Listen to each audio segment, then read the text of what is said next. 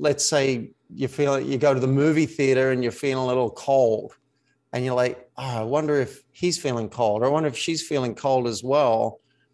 I won't say anything. The movie's going. That's a mouse. Look into his eyes. They're the eyes of a man obsessed by success. Eyes that mock our sacred institutions. Bedroom eyes, they call them in a bygone day. Sex desire is the most powerful of human desires. When driven by this desire, men develop keenness of imagination, courage, willpower, persistence, and creative ability unknown to them at other times. So strong and impelling is this desire for sexual contact that men freely run the risk of life and reputation to indulge in. When harnessed and redirected along other lines, this motivating force maintains all of its attributes of keenness of imagination, courage, etc., which may be used as powerful creative forces in literature, art, or in any other profession or calling, including, of course, the accumulation of riches. Napoleon Hill.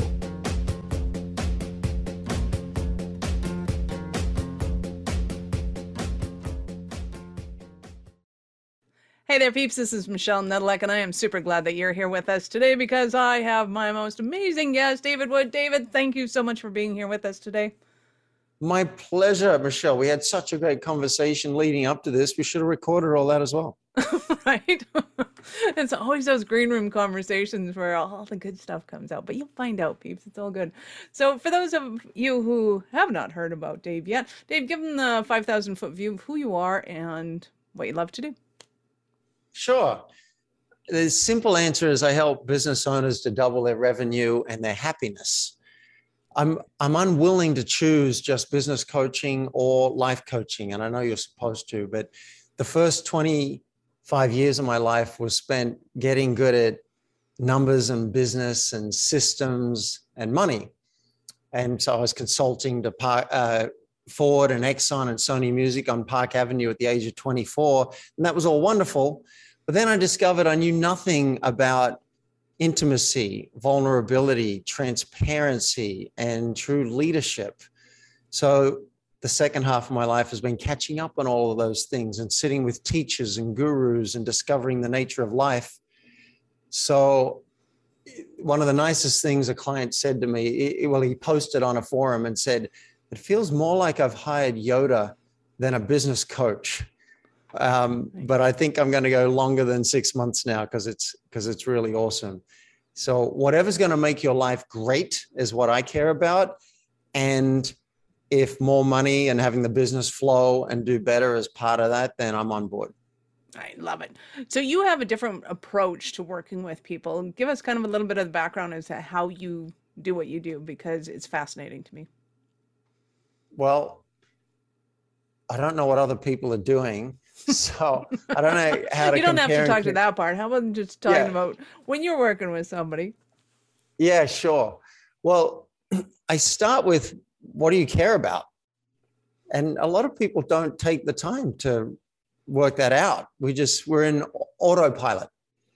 And so I start with, a year from now, what would have you do the happy dance? And if I invite you to write this question down, listening to this podcast, write this down. What would have me do the happy dance a year from now? And if you want a little structure around it, what are 3 business goals or work goals, and what are 3 life goals? And, I sat with this question for a month once. What would light me up? What would have you calling all of your friends to say, check this out, this is what just happened? That's how you know that you're on the right track. And then usually we work backwards from there. All right, 3 months from now, how do we know that you're fully on track and rocking it? Because a year is too far out. It's just too far out. It's not, like, you can't relate what I do tomorrow to what I want in a year. So we bring it back. And then I have all of my clients do a weekly action plan, even if it's 5 or 10 minutes, so they know what matters this week and what doesn't. If you don't do this, you're usually operating without a rudder. You're just adrift on the ocean. So you don't really know where you're going. And it's overwhelming each week to work out what should I care about? How are you going to know what to say no to? if you don't do this. And if you find that you're feeling scattered and overwhelmed, then I'm probably talking to you. So that's the simple, practical, boring part of what I do. The more interesting part is my clients speak and I listen. And then something could come out of my mouth that I've never said to any client at all. In fact, today I asked a client a question I've never asked anybody. I said, how is your center? And she spent 5 or 10 minutes just kind of feeling into that and trying to work out, is there a part of her body that feels like her center that she can come home to? And it was a wonderful session. So I love structure. I'm very left-brained, but the more exciting stuff comes out of the intuitive. And I'm more happy talking to a client who just got a cancer diagnosis about how she's going to live the rest of her life, or someone whose kid doesn't really talk to them and he's wondering, how does he really connect with his kid?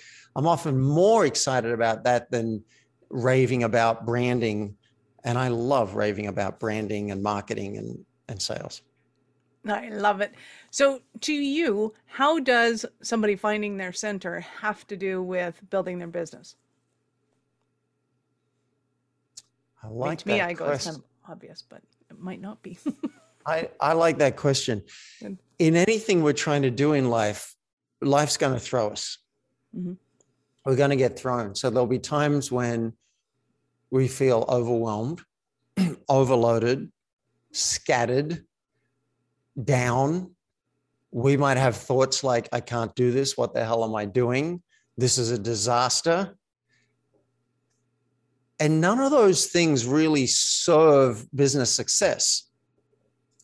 So often my job involves helping someone to get to feeling grounded and feeling solid, like they're on solid ground.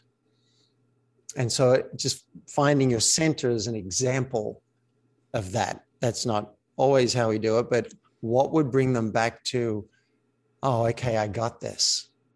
I got this. Not only have I got this, but now I'm excited and looking forward to this versus I'm freaking out. This is way too much. I don't know how to handle it. Now, other people might be in a more boring space of stagnancy, and they might need some prodding, some poking, like, hey, take more on. You're not playing a big enough game. And then other people have got a big enough game and they want to navigate that joyfully instead of white knuckling it all the time. Nice. Nothing wrong with a little white knuckling, but you don't want you're to be looking like that. Yeah. Sometimes I'm it's curious pretty exciting. Yep. I'm curious what your answer was. You said that you thought it was kind of obvious, but how would you say that finding your center is connected to business success? I would agree wholeheartedly that when people set big goals that they don't know how to achieve, goals that scare them and delight them, is that it's very easy to get off center because they're thinking that they have to go a little this way or a little that way in order to be more like somebody else than, to be able to achieve that goal, because they don't know how to achieve that goal. They don't know who they need to be and they don't know how they need to act or whatever the case might be. And that kiltering of, who do I have to be in order to achieve that can set people off their centers and they kind of forget who they are. And sometimes they totally forget who they are. And being able to bring them back to that center and saying, hey, you are absolutely perfect exactly the way you are right here, right now, in the pursuit of this goal, knowing that because you've set this goal and it's important to you to the point that it excites you. By the way, you know that goals aren't really your goals if they don't excite you. They're just like something to do. But when they excite you, you know it's yours and you know that you have the potential to be able to do it. And now it's just a matter of taking those steps and moving forward. And then when you get a little off kilter, to know who you are, to go back to center, because that allows you to get in that flow of, wow, we are on fire. Stuff is happening magically that I don't understand. Like, why did all those lights suddenly turn green on the highway when you needed to get somewhere on time? I don't know, but when you're in that flow and you know who you are and you know what you're going after, it tends to happen a lot more often than not. I like it. Nice. Yeah. Finding our center. I've done a lot of work with Byron Katie. Nice. And I think all suffering really comes down to one belief, which is it shouldn't be this way. Mm-hmm. And we can forget that because, we're in this goal-oriented society and goals are great. But as we go for it, we can get tunnel vision, we can get attached, and then, I'm not going to get it. Something's wrong. And a reminder to find, I'll give you an example. I've moved into this new apartment in Los Angeles 2 days ago.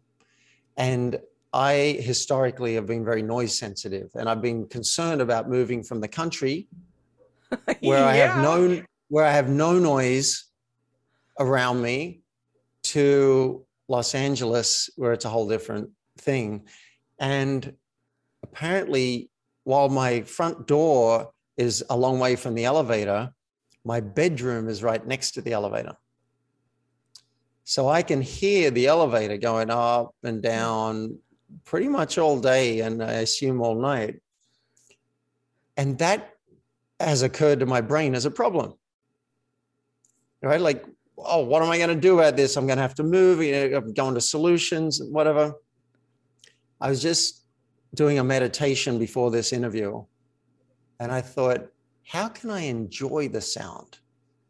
Not just tolerate it, but how can I enjoy it? Like, what does it mean to me? And what my brain came up with was anyone who presses that button is doing it because it's going to be good for them. It's like they want to get up home so they can rest after a long day, or maybe they're going to go out to a date and have sex with somebody, or maybe they work for the power company that's powering my lights. But this is good for whoever's pressing the button, or they wouldn't press the button. And so that's how my brain's, and I'm like, I wonder, I hear it again. I wonder who that is. And then I made up a story. That's the postman bringing me my package for my office. So there's an example. The brain can do amazing things, but left to its own devices, it can do some very scary things. And that's where some reframe and some guidance sometimes in reframing it can have it be like, this actually isn't a problem at all. This is kind of cool what's happening. And I'm going to take a bunch of action to course correct and get it to where I want it to go. I love that. That is awesome. And to me, all of a sudden, every time you hear that bing, like, yay, somebody might get laid tonight. Right. Just a little happy thought. And you go, you get it. Yeah. Good for you. It's like in that book, A Wonderful Life. They say whenever a bell rings, it's an angel getting its wings. And so, it's fun too. Yeah, but I like every mine. time I hear that elevator, someone's getting laid. Right. Yeah, I like it. Awesome. I love that. So talk to me more about kind of these little niggly things that get in people's way of becoming all that they can be. Because like clearly you're doing a whole lot of work in that area. Talk to me more about the book that you're writing and kind of where you take people. Yeah, thank you. Yeah. So the book is called Mouse in the Room because the elephant is not alone. So we all know about the concept of the elephant in the room. You see something, I see something, no one's saying anything. And it's a great concept. And I think we all should be addressing the elephant in the room. Stop ignoring it. Don't be that person. There might be 20 people in a room and no one's saying what's actually happening.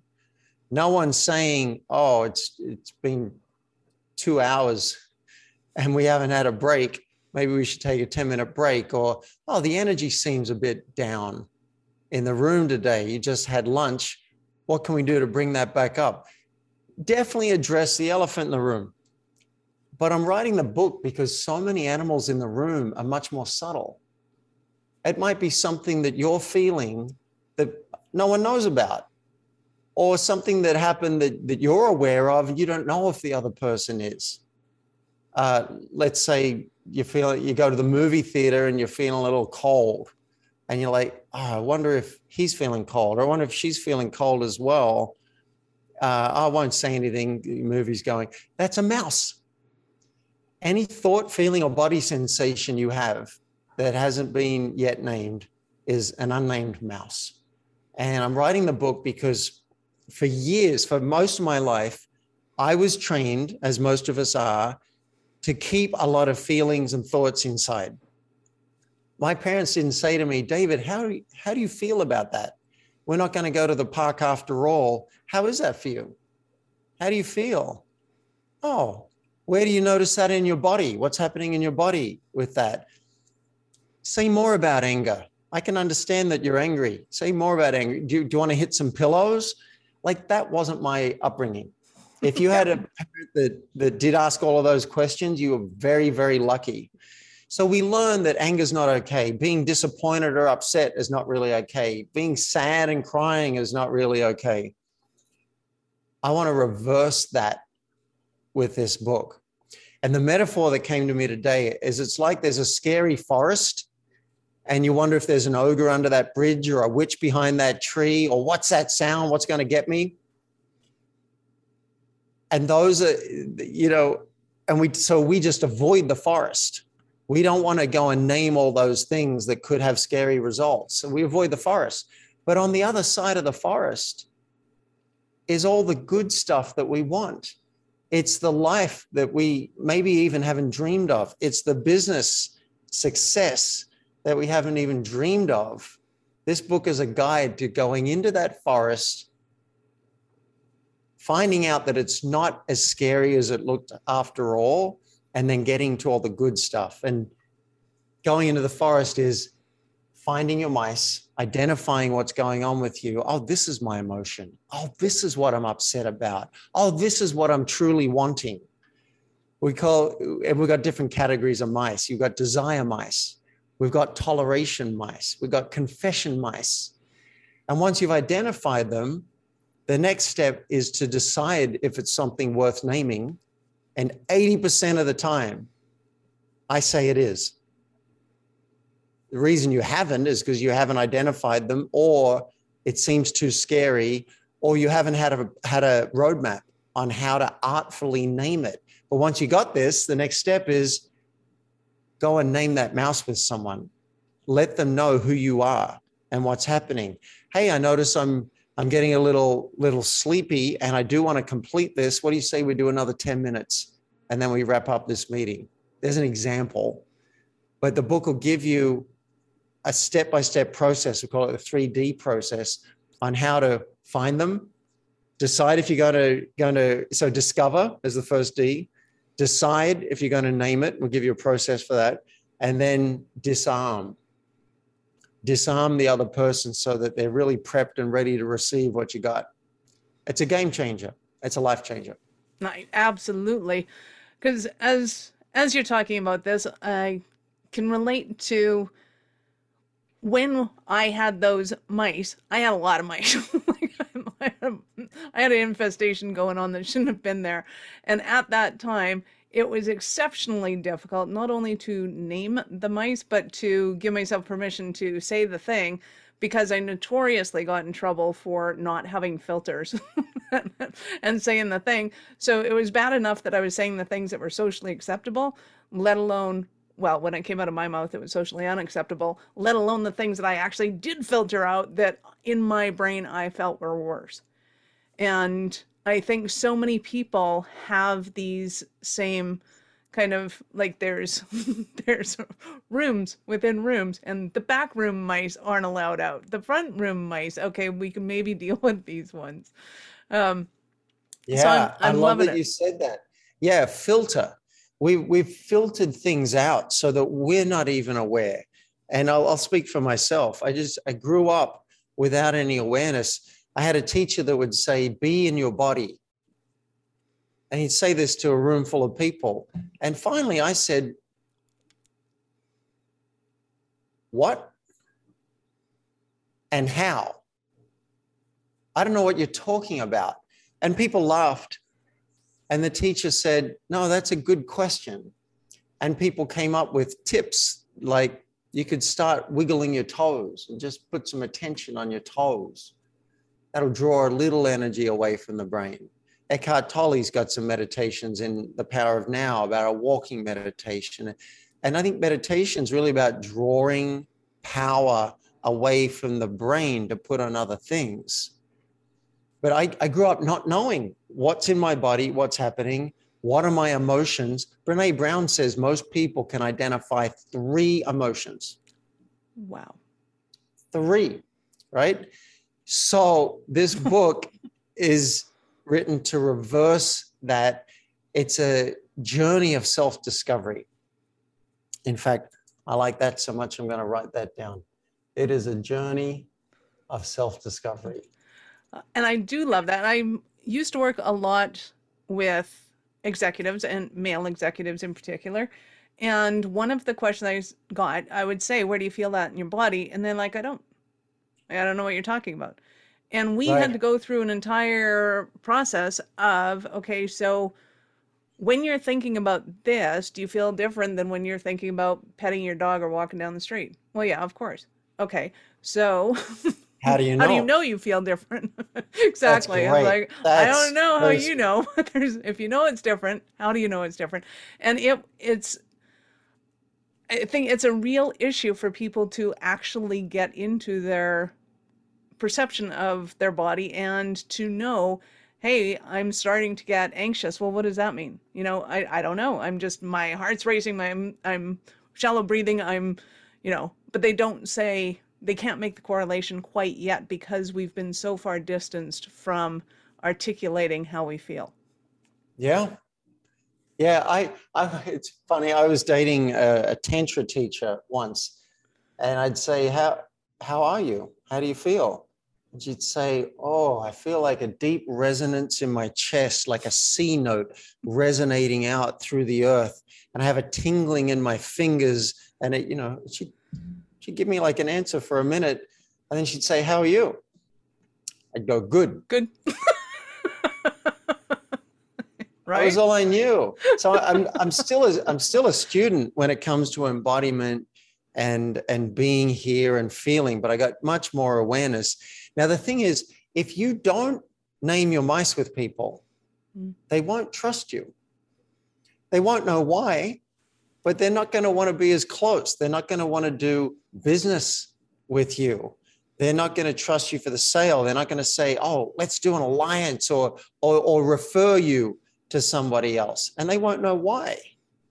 It's simply because what's actually going on with you is not congruent with what's coming out. But if you're willing to take a risk, take a little risk and be more you and name more of what's happening with you, then they can start to trust you. Oh, wow, I really get that. And this is a little different to what I'm used to. You just said something most people wouldn't even say. And I think it's good for life. It's good for business. Plus you're modeling and unconsciously giving other people permission to name their mice. I'd be like, oh, well, since you brought that up, I wasn't going to say this, but I want to talk about this that happened a couple of weeks ago, or I'm wondering if we could shift this about how we do the meetings. You give other people permission. It's a leadership move. Yeah, it really is. And I think it's so important for people to understand that we're not just talking woo-woo, like, oh, get in touch with your crystals and do this. It's actually understanding who you are and who you show up as, who you bring into the room. Because let's go back to when I had the infestation of mice, people would often say that I was very aloof. And they just didn't really appreciate that. It was like, it was their way of saying that you're clearly distancing yourself from us and I don't know why. And in a sales presentation, that's not good. That is not good because people wouldn't buy because they didn't know I'm hiding something clearly. So it must be important to the deal. Therefore, I'm not going to do business right now. And meanwhile, it could have been something as simple as, hey, I'm kind of getting the feeling like you're not really here right now and something else is going on. Meanwhile, that's a conversation going on in the back of my head, but I'm not giving myself permission to say it because it sounds rude or judgmental or toxic or whatever crap was going on in my head. Yes. But I wouldn't say that. And then they're not trusting me, thinking I'm hiding something from the deal. So now we've got these two people that are going, hey, no, I don't really trust you. And I don't really trust you either. So, okay, we're not doing the deal. And it didn't have to be that way. All it has to be is you're Yeah. not here right now, or I feel like you're not here right now. Is there something else going on? Oh yeah, my dog's going to the vet. It could have been that simple. And then all of Yeah. a sudden we're in the same room together and now we're having a deal. But it's so to me it's that crucial. The stuff you're hiding isn't necessary to be hidden. It's not that you're having, perverse thoughts and whatever else is going on that's inappropriate to have right now. That might be it. But I mean, more often than not, it's so much simpler than that. I love it. Yeah, you can bring this to sales for sure. You might say, I'm kind of getting the feeling this isn't really your thing. Like maybe you don't Right. need this. Or if that's what's coming up. I remember getting advice from Alex Mondosian, who's an amazing marketer. Yes. And I was going to go and I wanted to speak to a group of people and then offer a training for sale. And he opened my eyes to authentic selling, naming your mice. And so I got up there in front of 1,200 people and I said, I'm going to do everything in my power to motivate, influence, and persuade you to continue your training with me. I'm going to show you what's possible. And then at the end, I'll show you how to continue your training. And I figured the best way to get you to continue your training with me is to give you the best value I can in 60 minutes. And then you'll decide if it's for you or not. How does that sound? And they all went, yeah. Sounds Great. perfect. Now, instead of trying to sneak it in under the radar that I want them to buy the training, I've set it up front. I assume the trust that I had in the room went up. They knew they were going to get a pitch anyway. So now I've told them, I want you to buy this. And here's why. And let me show you the best. And I said, I'll show you how you can do it on your own. And I'll show you a much quicker, cheaper way to do it, which is my training program. And it was just so upfront. And then when I pitched it, I was thinking if I sell $10,000, I was younger at that point. I thought if I sell $10,000 worth, I can hold my head up high and maybe I'll get invited back again. We sold $157,000 worth of training. And most of that was in a 15-minute window that they had to go and buy. And then the next speech, I tweaked it and I improved the speech. And we sold $387,000 worth of training, and it was a smaller audience.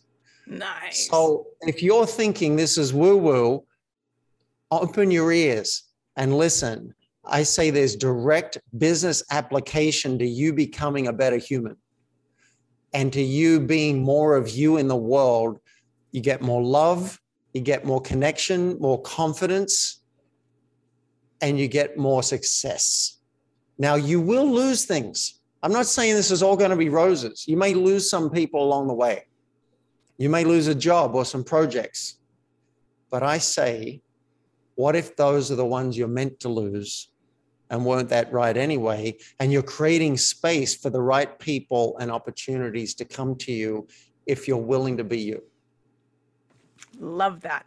So I know people are going to want to have more of you. How do they start their journey with you? You can go to mouseintheroom.com. Nice. That's how to start the journey. How easy is that to remember? Right? Mouseintheroom.com. And if the book is out already, we're launching it June 13. You can buy the book. You may be able to pre-order by the time this interview airs, because I'm told that that's a really good idea by someone who I respect. Thank you, Michelle. Aw, thanks.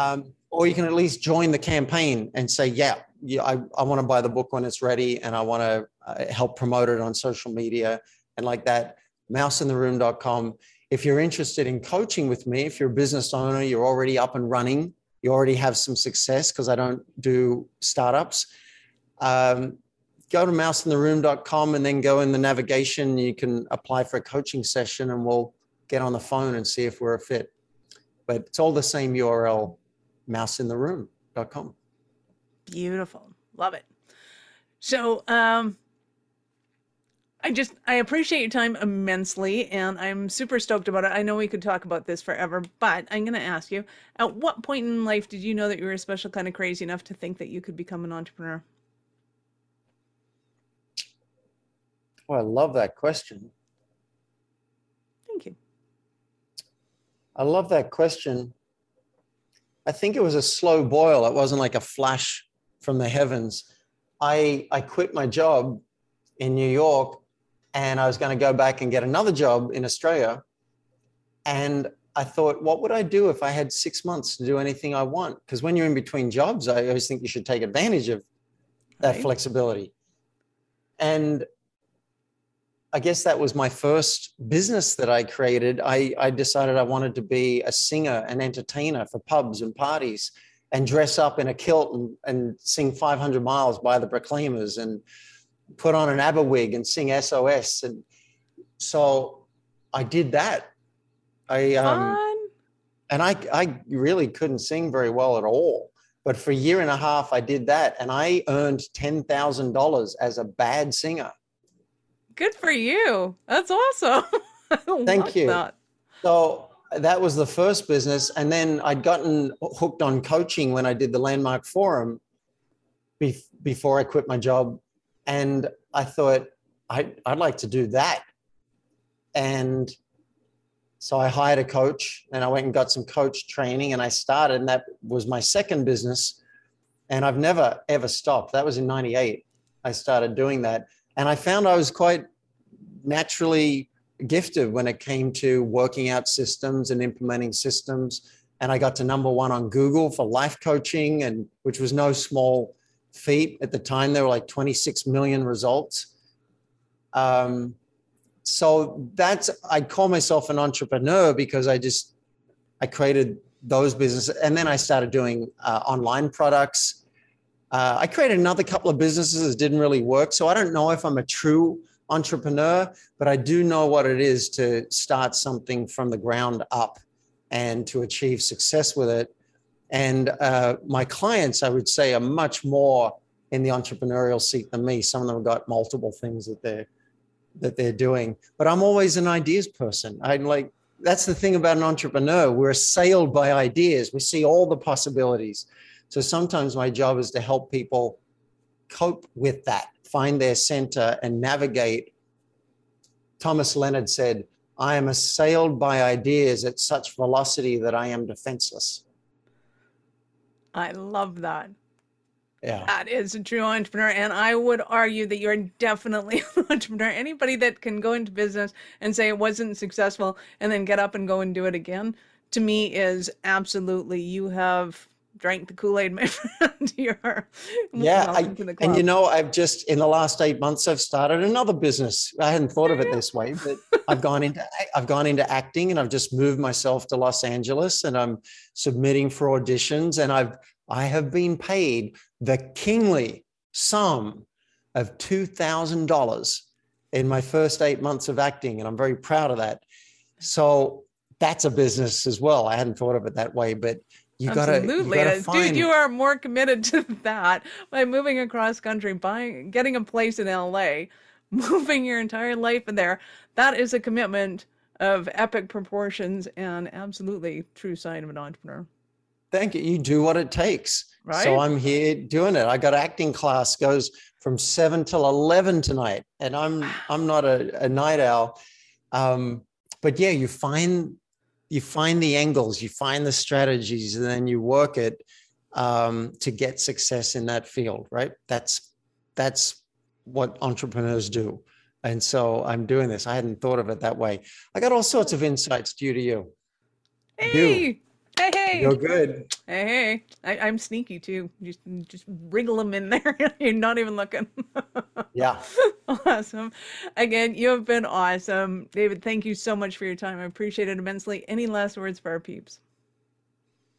Yeah, go to Mouse in the Room, get the book, and tell your friends to get the book, because mouse naming is going to be a lot easier if your team, your staff, your partner, your kids are all up on mouse naming, and they're like, oh, that's what we're doing. We're going to go to a deeper level of truth. You can do it alone. It's a lot easier if everyone's doing it with you. So Go to Right? mouseintheroom.com and get the book. What a great activity to do in a company with your clients. That is awesome. Yes. Go to the Mouse in the Room. Mouse in the Room. Not just Mouse in the Room. Yeah, we dropped the for the URL, mouseintheroom.com. Awesome. Excellent. Peeps, this is Michelle Nedelec, your mistress in business. Thank you for being here today. Be sure to subscribe to the show on your favorite podcast app so that we can help you get it up and keep it up when you need us, because we're here for you. Thank you for listening to the Little Blue Pill for Business podcast with your mistress in business, Michelle Nedelec. Why are you still here? Go to littlebluepillforbusiness.com and get your goodies. If you enjoyed the show, be sure to share it with somebody else that you know would enjoy getting it up in business after you subscribe to the podcast, of course, so you won't miss any future episodes. Now, check the notes for links. Oh, and only tell your wife if she's into this, entrepreneurship. And I'll see you both on the other side.